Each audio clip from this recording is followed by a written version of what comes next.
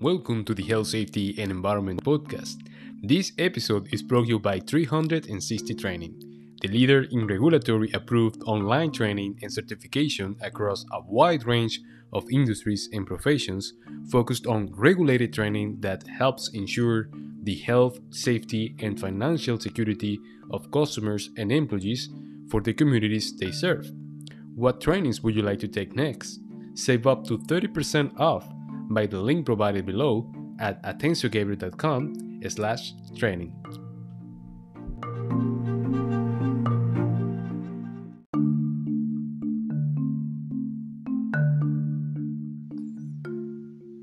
Workplace stress is a serious problem. Stress is defined as the body's response to perceived threats.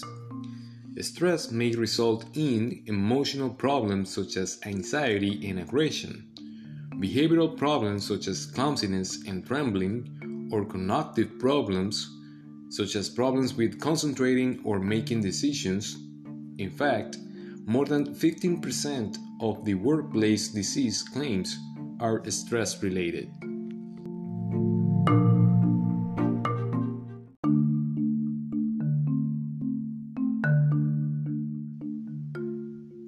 In addition to contributing to accidents and injuries, stress is also linked to lower productivity, absenteeism and turnover, and poor morale.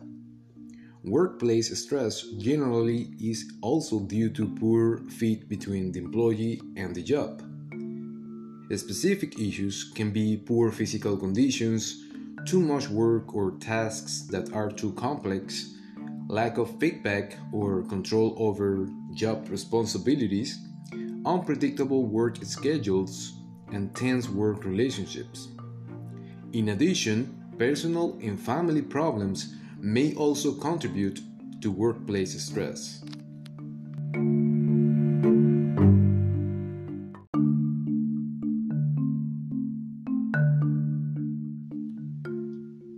Stress can never be completely eliminated from the workplace, but managers can help employees learn to adapt to stress. To accomplish this, managers may provide training to help employees learn to recognize and deal with stress. They also need to give employees clear and consistent work guidelines, feedback, and as much autonomy as possible. This is what I call empowerment. Other ways are to involve employees in decision making, keep them informed about company changes, and promote teamwork. A safe and pleasant work environment may also help reduce workplace stress.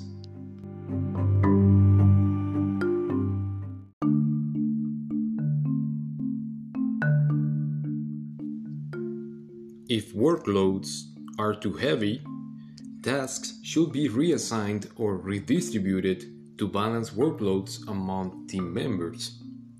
Training should be provided for all new job assignments, flexible hours, childcare programs, exercise opportunities, mental health benefits, and other perks are good initiatives to help reduce workplace stress.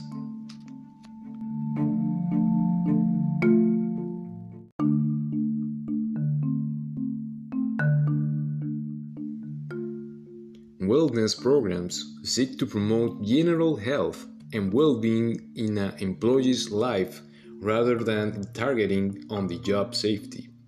Examples of wellness programs include providing cholesterol screening and information on how to reduce heart disease risk, promoting exercise during programs at lunchtime, and healthy eating by providing vending machines that dispense healthy snacks, for example.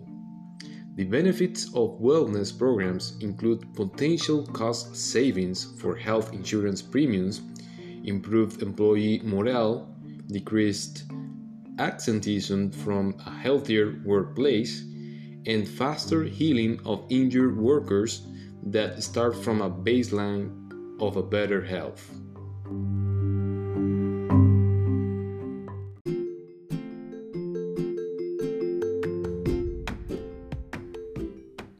Health, Safety and Environment, a podcast by Gabriel Atencio, industrial engineer, safety engineering specialist with international experience in the oil and gas, construction, manufacturing, and warehousing industries.